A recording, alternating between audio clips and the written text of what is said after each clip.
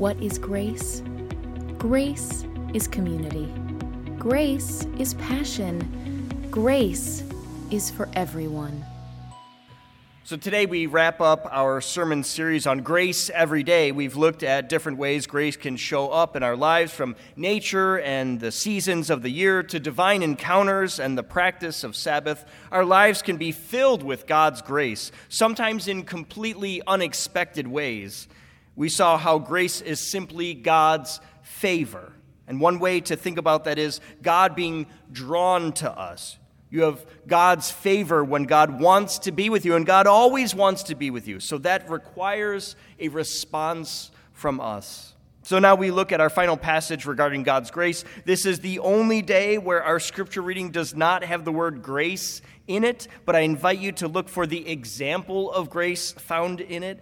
Sal is going to read for us from Luke, where Jesus has just been turned away from a Samaritan village. The disciples want to call on God to burn the village to the ground, but Jesus rebukes them. Then he sends 70 of his followers out into the country to spread the good news. When they return, Jesus celebrates, saying, God has given them power over the enemy. Now, the Gospel of Luke, chapter 10, verses 25 through 37, where we hear about another enemy. Hear now the word of the Lord. Just then a lawyer stood up to test Jesus. Teacher, he said, what must I do to inherit eternal life? Jesus said to him, what is written in the law? What do you read there? He answered, you shall love the Lord your God with all your heart, with all your soul, with all your strength, and with all your mind, and your neighbor as yourself. And Jesus said to him, you have given the right answer. Do this, and you will live. Just waiting to justify himself, he asked Jesus, and who is my neighbor? Jesus replied, a man was going down from Jerusalem to Jericho and fell into the hands of robbers, who stripped him, beat him, and went away, leaving him half dead. Now, by chance, a priest was going down that road, and when he saw him, he passed by on the other side. So likewise, the Levites, when he came to the place and saw him, passed by on the other side. But Samaritan, while traveling, came near him. And when he saw him, he was moved with pity. He went to him and bandaged his wounds, having poured oil and wine on them, and he put him on his own animal, brought him to an inn, and took care of him.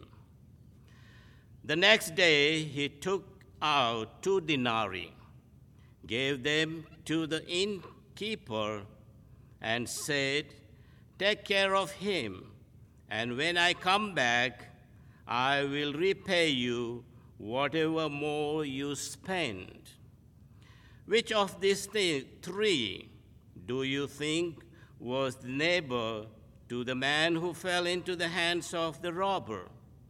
He said, the one who showed him mercy. Jesus said to him, go and do likewise. May our Lord God bless this reading and hearing of his holy words today. Amen. And from 1 John 4:16, so we have known and believed the love that God has for us. God is love, and those who abide in love abide in God, and God abides in them. This is the word of the Lord for the people of God. Thanks be to God. Let us pray. God, may we be an inclusive community passionately following Jesus Christ. Help us to build community. Change our hearts that we may truly be inclusive and empower us to be passionate in pursuit of you, Lord. Now may the words of my mouth and the meditations of our hearts be acceptable in thy sight, O Lord, our rock and our Redeemer. In Christ's name we pray. Amen. Growing up, my family always argued at the dinner table. With two parents that worked, two older brothers, and a younger sister, dinner was the only time everyone was together. It was also the prime time for arguments to break out. With eerie regularity, most nights ended with someone disagreeing with someone else, and my mother saying, "Let me check the dictionary." See, there was no internet, and we didn't own an encyclopedia, so the definitive source of all information in our home was the dictionary. Not only that, most of our arguments didn't actually involve facts about the world around us. They were mostly about what someone said or how someone said it and what they meant when they said the thing that they said. The words connotation and denotation for what a word could mean versus what the actual definition of a word was indeed a regular feature at my childhood dinner table. If you are wondering how exhausting growing up in my house was, the answer was very. These fights were never mean-spirited, but there was this constant need to prove ourselves to be right, and it led to fighting and bickering just about every day. I remember one particular incident where someone was unsure what continent Russia was in. I said, "It's in Europe and Asia," but no one believed me. It sounded too strange to them. Now, history and geography are a strong suit of mine. I was certain, absolutely certain about my answer. I went even further. The Ural Mountains divide Europe and Asia, and Russia goes right across it. And then my mom says, "Let me check the dictionary." Turns out the dictionary does not tell you what continent Russia is in, and most of my family remained unconvinced. My little sister, though, she decided that if there was one person in the family who would know the answer to the question, it was me, so she backed me up. It felt like a great victory. It felt like I was acknowledged for being right, and I was the winner, even if no one else was willing to admit it. And these days, my dinner table is far less combative. We usually ask our children how the day was and what surprising, interesting things happened to them. And though sometimes there are arguments over eating food, especially healthy food, we don't really argue about things like Russia. What's the difference, you might ask?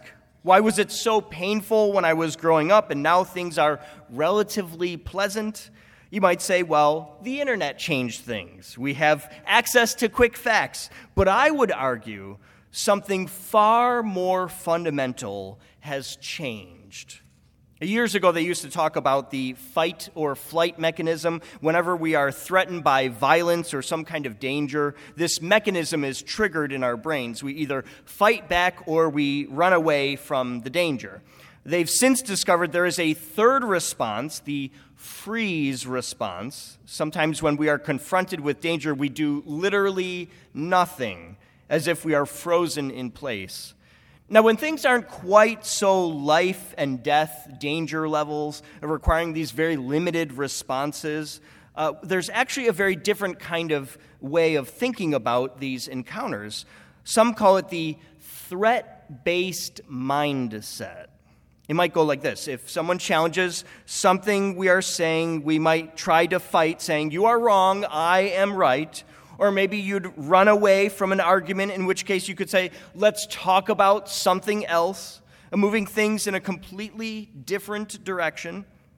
A threat could still make you freeze in conversation, so you might not do anything or just say, But the fourth response is the one I find most interesting.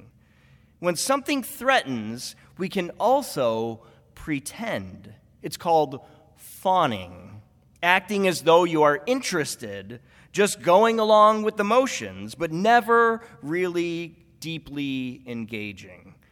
That's a great way to get out of a dangerous conversation. Just pretend. Now, I imagine there are plenty of times where this kind of response is warranted. If a conversation that goes bad could turn violent or dangerous, I can certainly understand someone fawning. just pretending, trying to get out of the situation. But beyond this, what might God think about this? What does God want from us in these situations?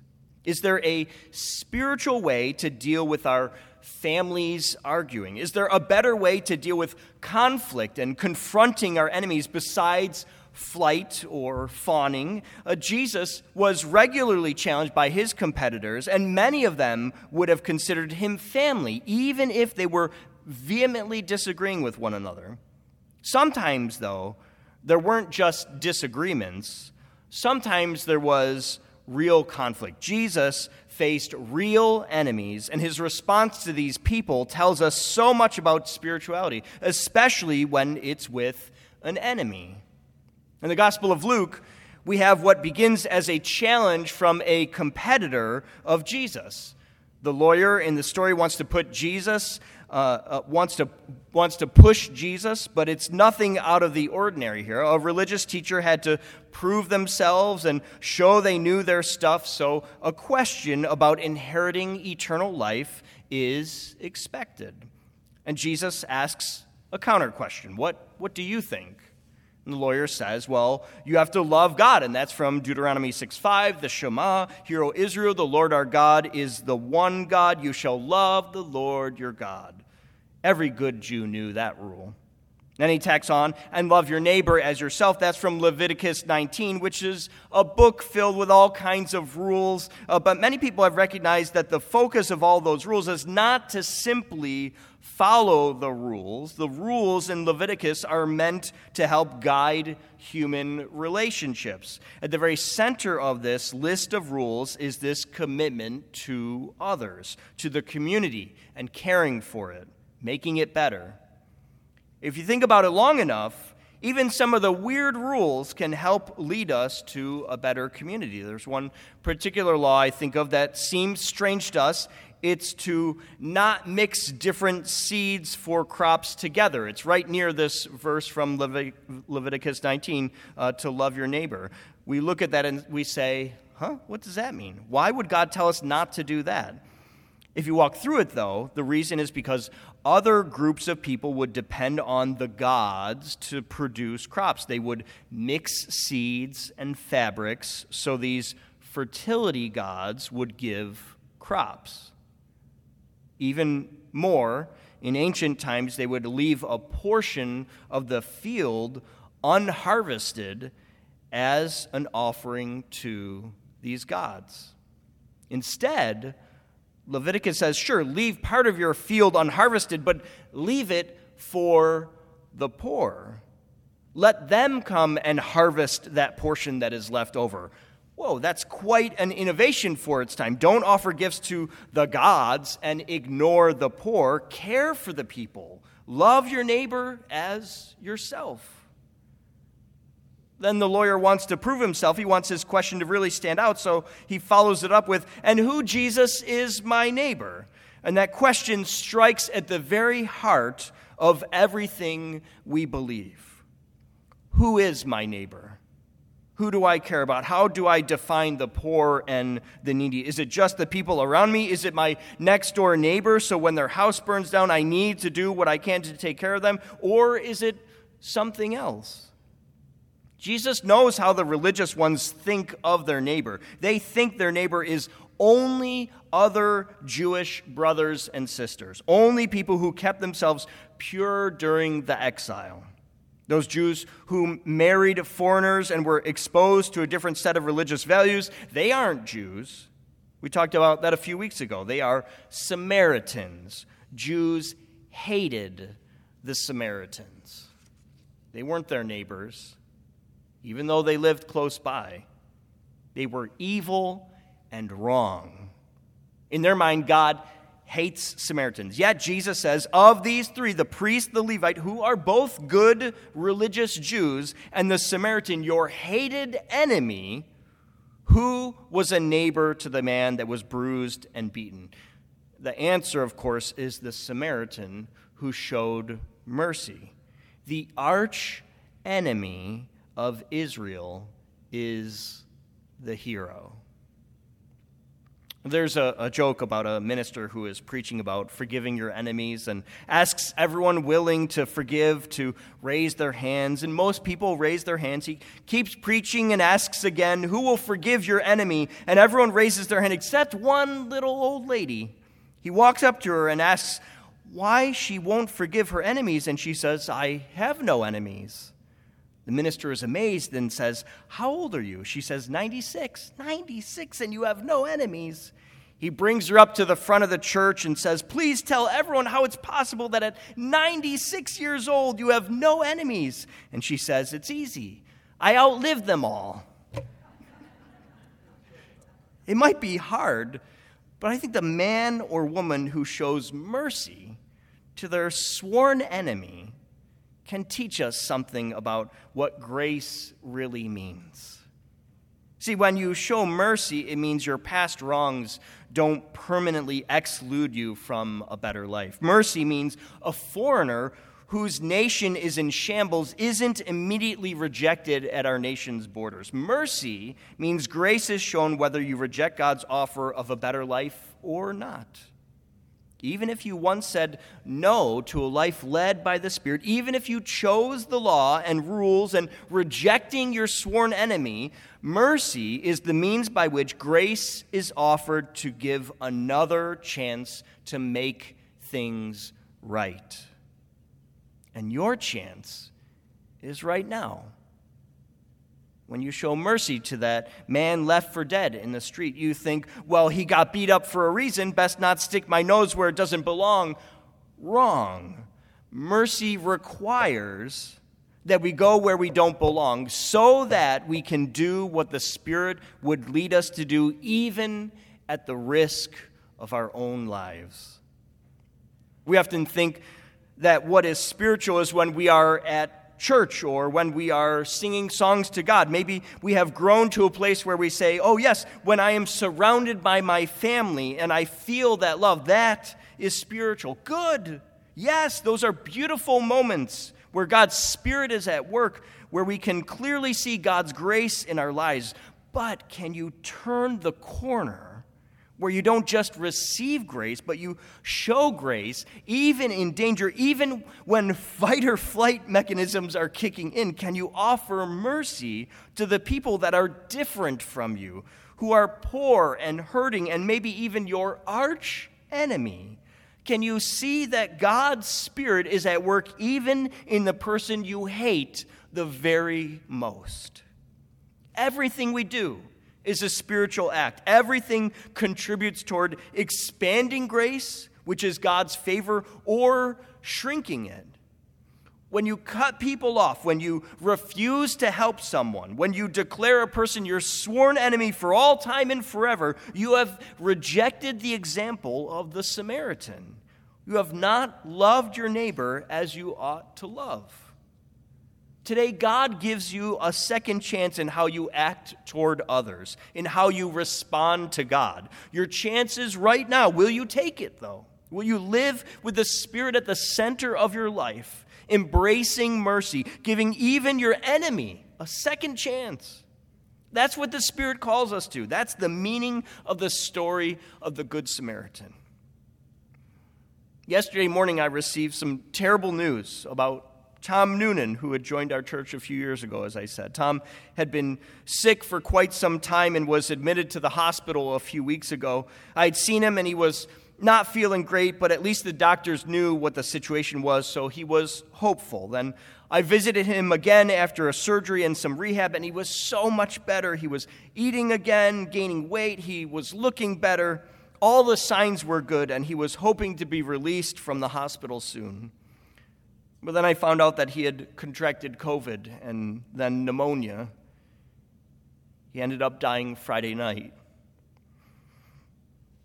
And I am very distressed by his death.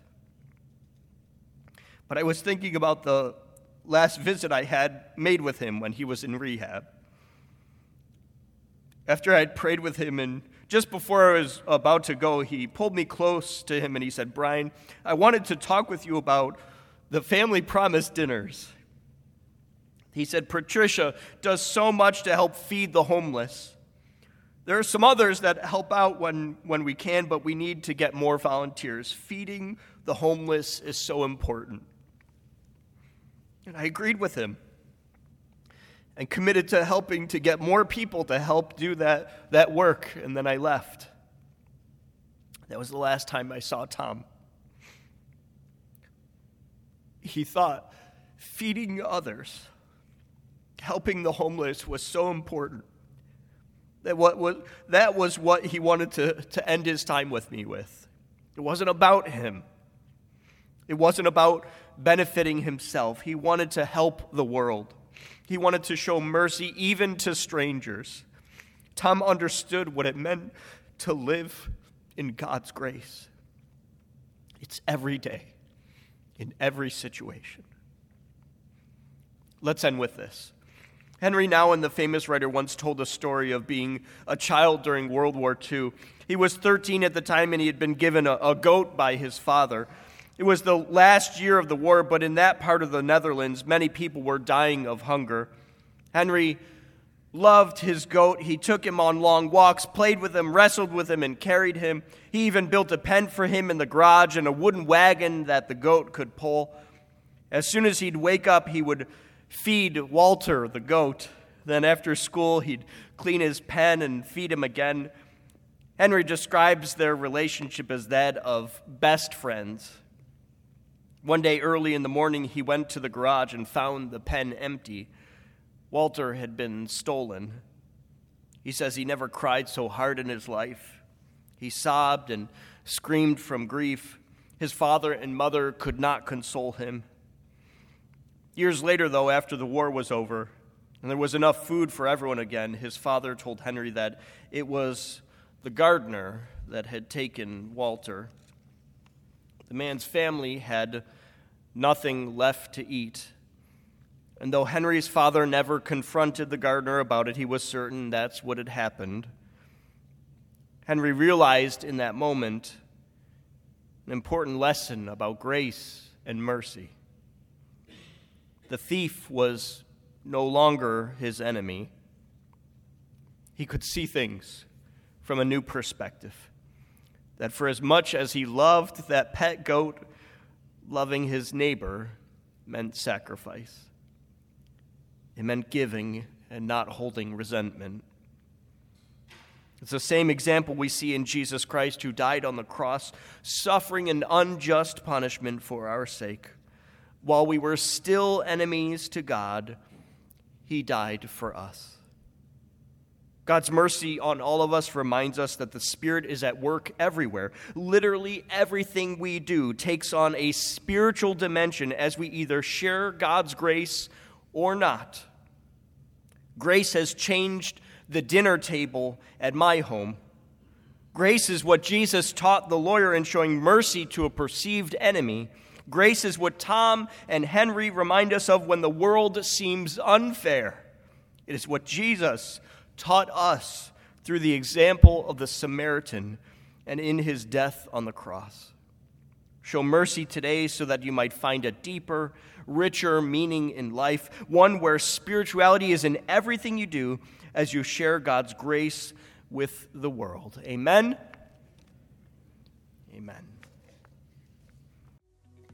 For everything happening at Grace, check out our website at gumc.org.